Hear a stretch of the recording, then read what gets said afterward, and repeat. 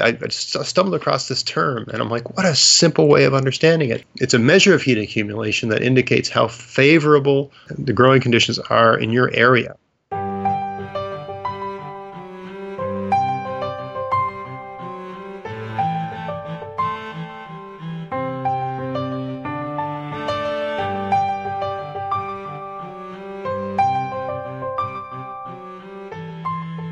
Hey there, welcome to episode 49 of the Maritime Gardening Podcast. We're glad you could join us. And how are things going today, Greg? Awesome possum, man. Great. Well, I was just taking a little look-see on the overview notes of the episode, and I was going to grab a pillow and lay down.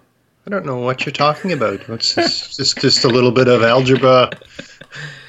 Anytime I see math showing up in something that is not compulsory, the sexiest podcast ever. Yeah. We talk about this. I'll admit, and you know this about me. I don't know to what extent the listeners do, or maybe it comes across, but I'm a bit of a nerd. Yeah, he is. In a lot of anything.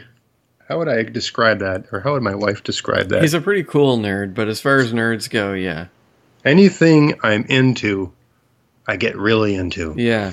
There's probably a medical term for that. But anyway, so if I become interested in something, mm-hmm. I study it, or I'll read voraciously about it until I feel like I know more than most people. Right. And then no one wants to talk to me about it. Mm-hmm. Right. But I'm a very curious person, and the more you know, the more like what is it? Socrates, the wisest. He was told he was the wisest man. I think an oracle told him he was the wisest man in Athens, and he concluded that it must be because I'm the only man that knows that I know nothing. Yeah. So any area of inquiry, if you engage in it and start looking, the deeper you look, the more rabbit holes you go down, you realize how many more rabbit holes there are. The more you try to learn, the more you realize what you don't know. Right. So anyway, I'll tend to inquire until I'm sort of exhausted from inquiring. So this today's topic is related to this. This is a show I've been meaning to do for a while, and I literally haven't done it because I'm not sure how interesting this is going to be to some people. But I think you want to do things that are going to get people, sure, clicking away and stuff like that. Yeah. But anyway, let's do it anyway, because I think I think there are some people out there that would be interested in this topic.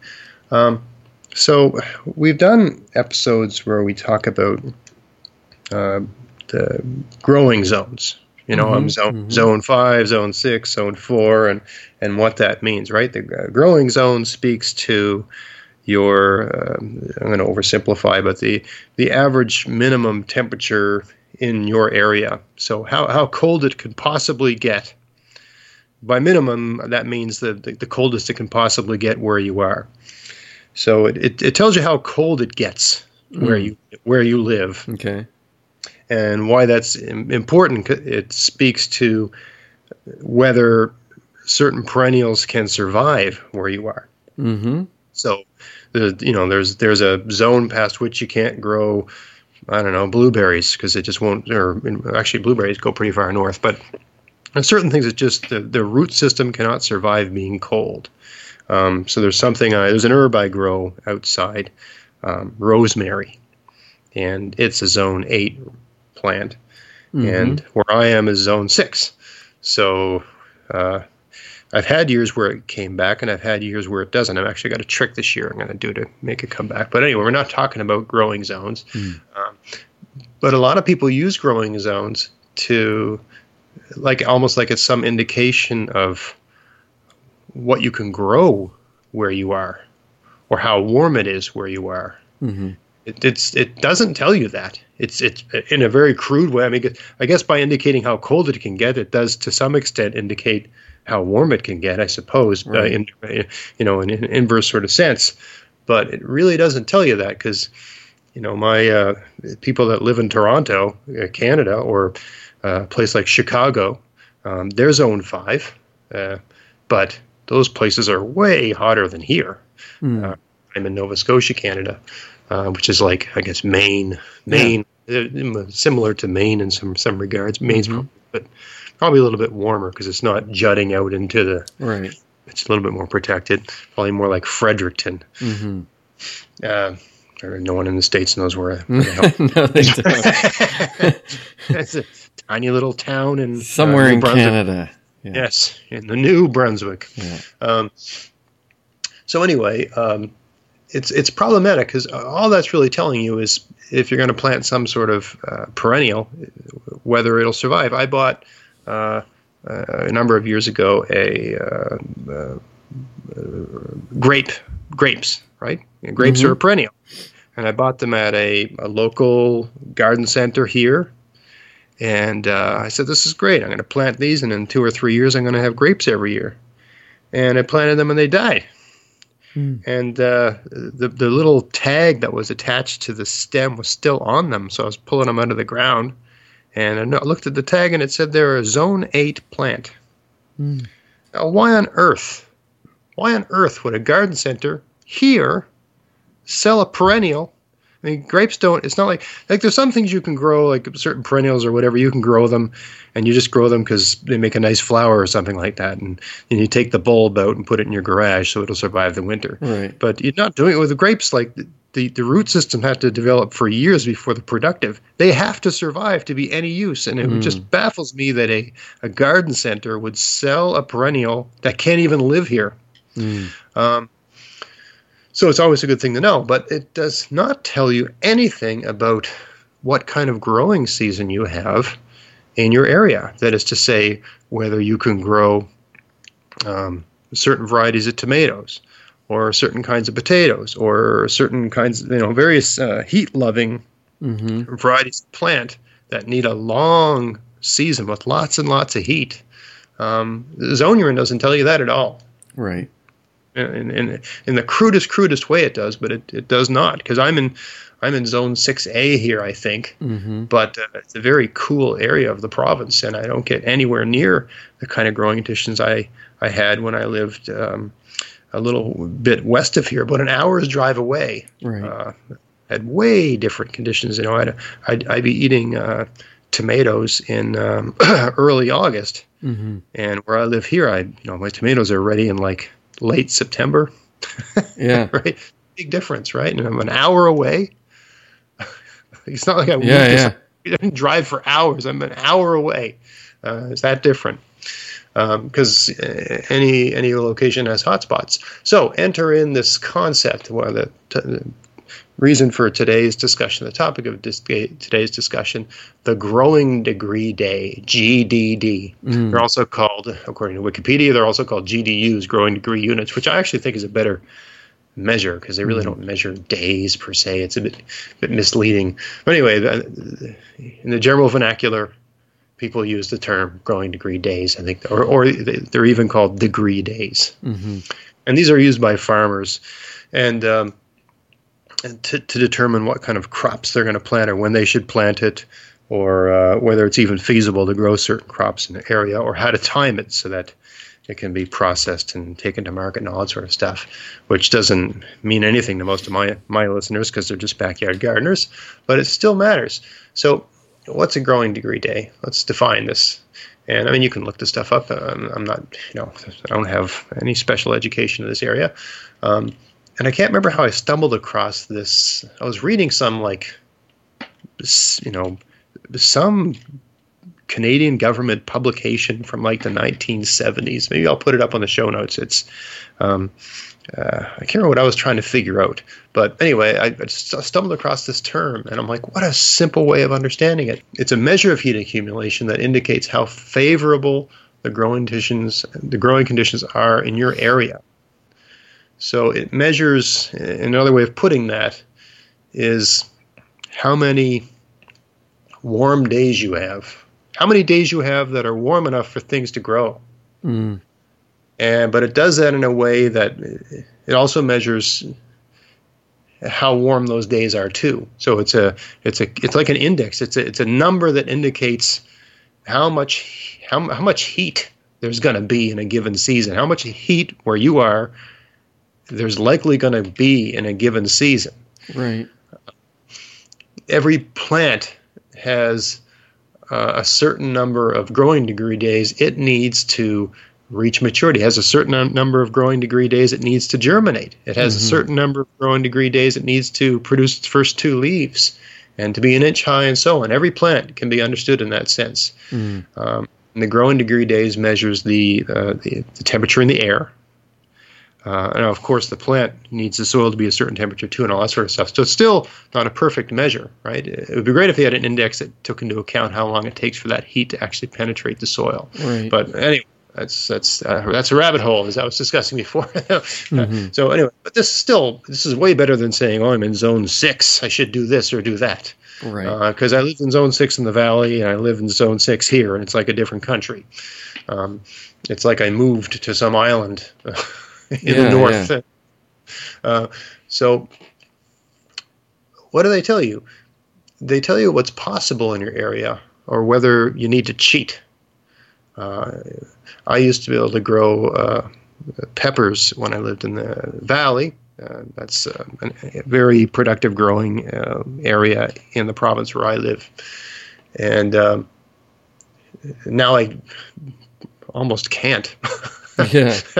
This year I grew a dwarf pepper that's supposed to be a bush pepper. It's supposed to, and I got peppers. I didn't break any records. I didn't, but I actually grew like a bowl full of peppers this year by growing I chose a variety that has the least number of growing degree days possible.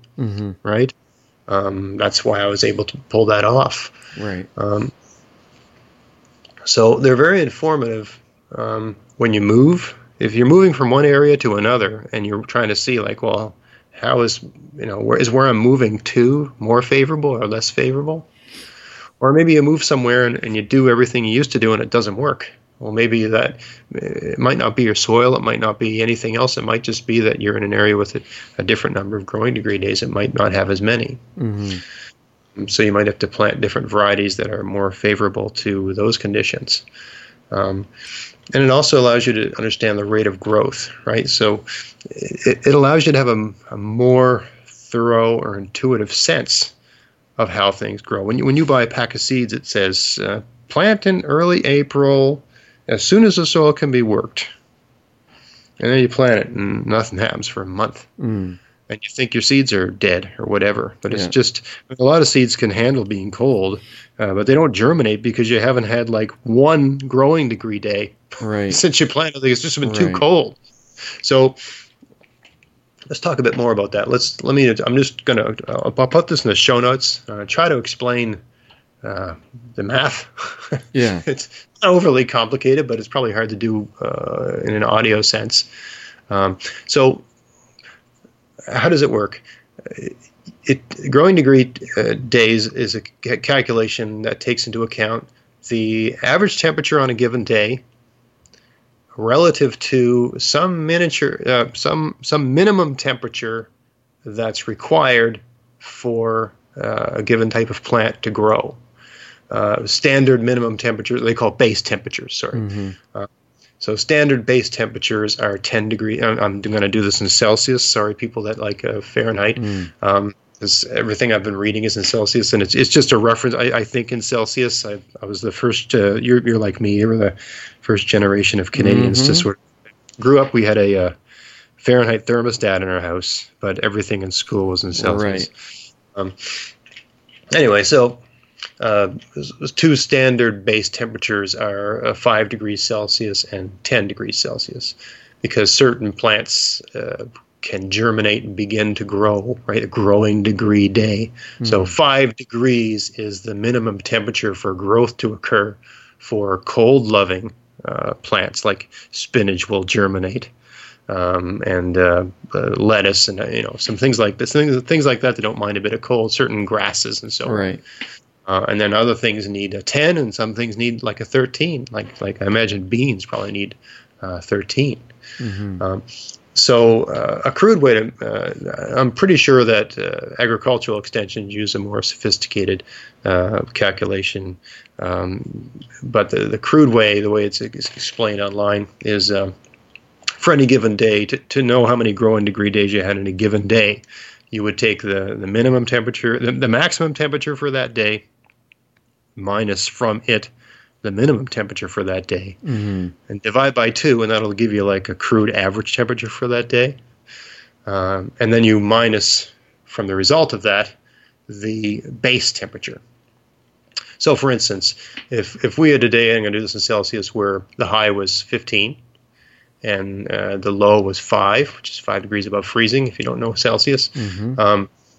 So a high of 15, low of 5, so we divide by 2, we get 10. And let's say the base temperature for what we're trying to grow is 10. That means there was 0 to growing degrees days. So if I stuck a tomato seed in the ground, and on that day, nothing's going to happen with that seed. It's not going to germinate. Nothing's going to happen there.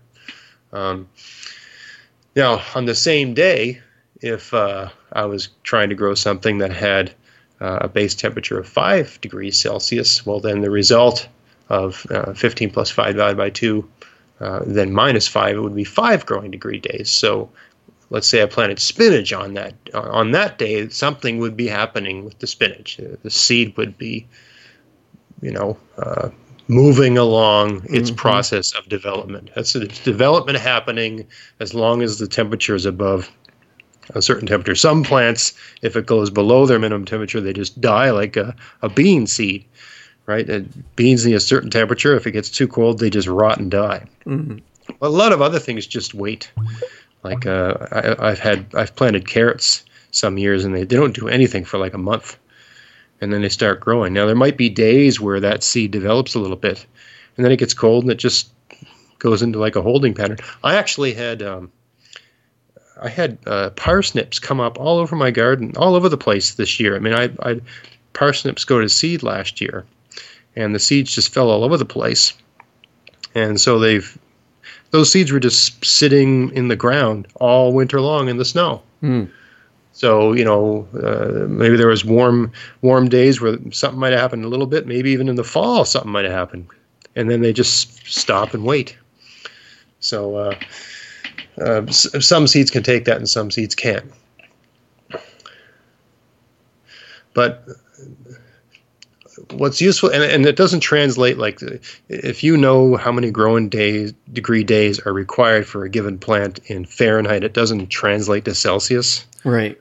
It's just completely different. I haven't found comprehensive tables in both measures. It'd be nice if someone out there knows of a resource that will tell you that. It would be really nice to find a table that says how many growing degree days are needed for peppers, for carrots, for potatoes, and so on. Sounds like a project for you. Well, I found some things like that, but I found some in Fahrenheit. Yeah. And then, but I haven't found any in Celsius. And I got to find both. Because other than I also just can't make sense of the Fahrenheit ones because it's so far off references. I did find a thing, and I imagine wherever you are, there's some sort of agricultural extension that'll tell you this stuff. But I found a really cool map from the Canadian Ministry of Agriculture and Agri-Food. Right. It's a neat little map, and it has at least the part I found, it has the maritime provinces where we live. That's New Brunswick, PEI, Nova Scotia. It's actually the Atlantic provinces. It has Newfoundland as well, and I think part of Goose Bay. So, which, according to this thing, looks like an ice cube. Doesn't look a very good place to grow anything.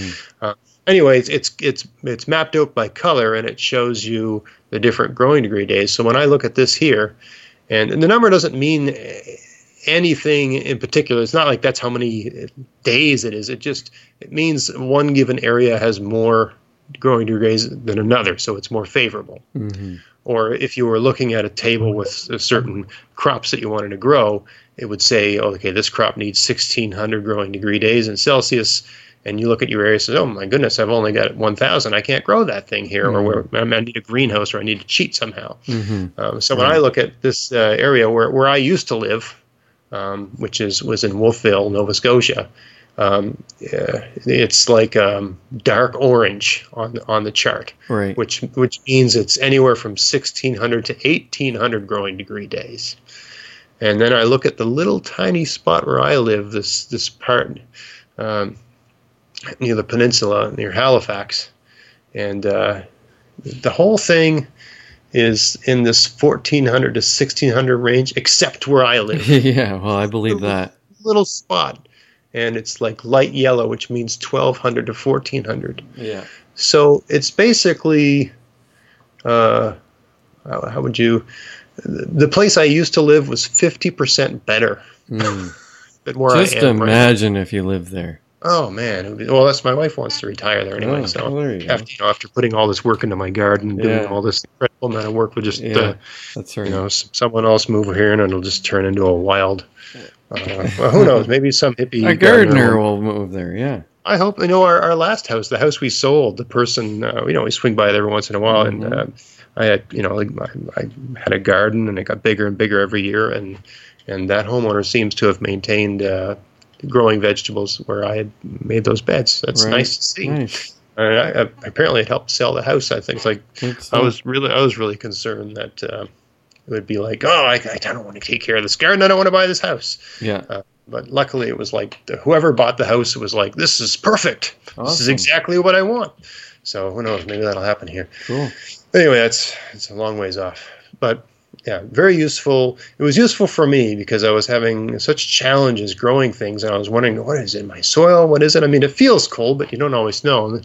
And once I studied and learned about growing degree days, I realized, wow, it's just, we just don't get that kind of heat here. It's not as hot during the day, it's not as hot during the night, and it's not as hot for as many days. And so, now on the good side, certain kinds of plants like that, apparently potatoes, kind of like the sort of conditions I have here. So that works out great because I like potatoes. And it's good for certain things like it doesn't get quite as cold as soon here. So we have a very, the fall sort of drags on, right? So you can plant a lot of kale and it'll just keep growing right up until like November or something. Yeah.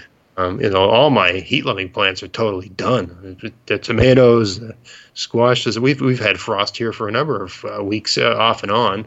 So everything's dead, right? Right. But all the cooler, the lettuce, the kale, all the greens, and of course all the root vegetables too, like carrots and stuff like that. They're all growing fine. They're all happy as clams. But yeah, the beans and the squash, everything's totally toast. If I was in the valley, who knows what the situation would be there. Anyway, I think this connects to a topic that I had in a previous podcast where I was talking about instead of using these dates for when you should plant, May 24th weekend. It's a Victoria Day weekend in Canada here. Everybody puts their garden in on that day for some bizarre reason. It doesn't make any sense because there's all kinds of things you can plant the 1st of April. But anyway, these are extremely crude, or saying as soon as the soil can be worked or whatever. Those instructions or those traditions that your parents had or whatever, they're not necessarily accurate for where you are. And also, in light of climate change, all bets are off in a lot of ways because it's been the hottest year ever for years. Every year it's the hottest year ever. So that means more growing degree days practically everywhere. So a lot of things that might not have been possible somewhere are becoming possible, and I would imagine planting dates would be moving, getting earlier and earlier as a result of that in general, right? It's not all positive. I mean, the sea level is supposed to rise by a meter by the end of the century. It's not so good for a lot of places. No. Not very good gardening when it's underwater. Yeah. But anyway, the other thing is that, if it's just not hot enough where you are, if you take a look at a map like that and you get a sense of that, then you got to cheat, right? Yeah. There's all kinds of things you can do to cheat. You like the stuff I tried this year, which worked really well, and I'm going to go back to probably on a larger scale next year using hoop houses. The hot house is one solution, but really agonizing over putting one in this year. It costs money to make a hot house, and especially when it's windy here, it has to be built well or it'll just blow away. Yeah. For me, it would literally like fly into the forest. Fly away. Things just fly away here. Yeah. With my luck, it would just like land on top of a tree, and I'd have to look at it for a decade. Yeah, that's true. Never leave. I've got like a garbage bag at one of my trees that I can see out my kitchen window. It drives me crazy. It's like a garbage flag. Yeah. It's really annoying. That's funny. But what I like about these sort of temporary heat solutions is that once it's warm outside, once you're getting real summer-like conditions, you can remove them. And then the rain can get at the plants, and you don't have to do that. When you've got a hot house, you got to go in there and water it every day. Yeah.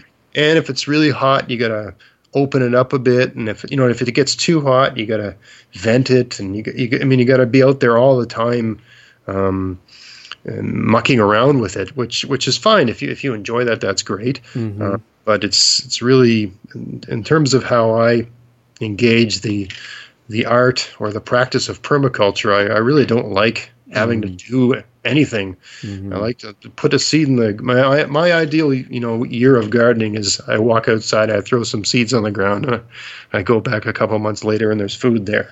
Yeah. That's so. Having to carry a watering bucket into a plastic house right. every day and having to manage the heat level in that house every day is, man, I mean, it's nice.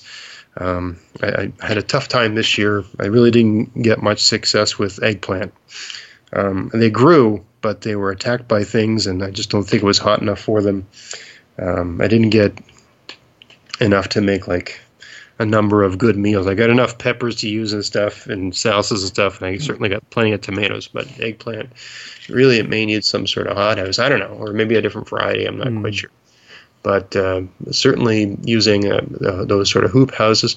And another great trick, if you're somewhere cold, somewhere with like me, where you've got like 1,300 growing degree days or less, where your spring just doesn't come early enough and it doesn't get warm enough quick enough, I started using, I've been experimenting with different, what I call heaters. And all I mean by a heater is it's a piece of plastic stretched over a square of wood. And you just lay it on the ground where you've put your seeds in. And it makes that patch of earth way, way warmer than everywhere else. Just heats it right up. And you just leave it. I mean, I've tried using black meshes, but the black mesh attracts heat because it's black, but it also shades the soil. So I honestly think that using plastic, I debated this last year and I talked about both, but I think plastic's better because the soil's kind of dark anyway. Mm-hmm. And so the soil's dark, so it's going to attract heat. And because you're putting transparent plastic over it, it's also going to let the sun hit at the soil. Right. In a way where there's no, the ambient air does not cool anything down because you've put the plastic there. It's insulated from the ambient air. So you create this tiny little microclimate where it's like a month ahead of time where those seeds have been put in the ground. And I'm finding here that where I am, that I'm getting much better results with almost anything I plant. Doesn't matter if it's a cold-loving thing or a heat-loving thing. The main thing is that wherever you put those on the ground, you have to check them every couple of days because you don't want the plants to. Once the plants poke their head out of the soil, you got to get those off, or they could cook them. Right. I got some ideas for how to make them a little bit more robust this year, but anyway, it's just one more piece of information to put it into your gardening IQ, your gardening knowledge base that I think really will enrich your ability to understand the growing conditions where you are and make adaptations to get the best out of your garden, get the kind of results you want. So I hope that helps. Cool. Yeah, that wasn't so bad. Fall asleep too much? Yeah. I'm trying to talk Dave into getting drunk for this one. Yeah, it might have helped, but that's not possible tonight. So, but no, that wasn't. I had a flu shot the other day. It was a little more painful than this. So, hey, it's good. No, that was good. Episode 49. Don't forget you can check out the show notes at maritimegardening.com/049. Check out the stuff Greg's got on Facebook and YouTube, and don't forget to subscribe and like and all that good stuff. Lots of good stuff happening, and even though the gardening season is essentially winding down. Oh, but there's still so much to do. Yeah. And Greg's got so much more to talk about. Oh, yeah, you can't stop me. We'll go well into I don't know. We'll take a break like we did last year, but not sure when we're going to do that. Awesome. Yeah. Anyway, plenty to do in your garden. That's right. Don't stop gardening. Thanks again for tuning in. Thanks everybody, and we'll catch you on the next one. Thanks for listening. Thank you. Bye-bye.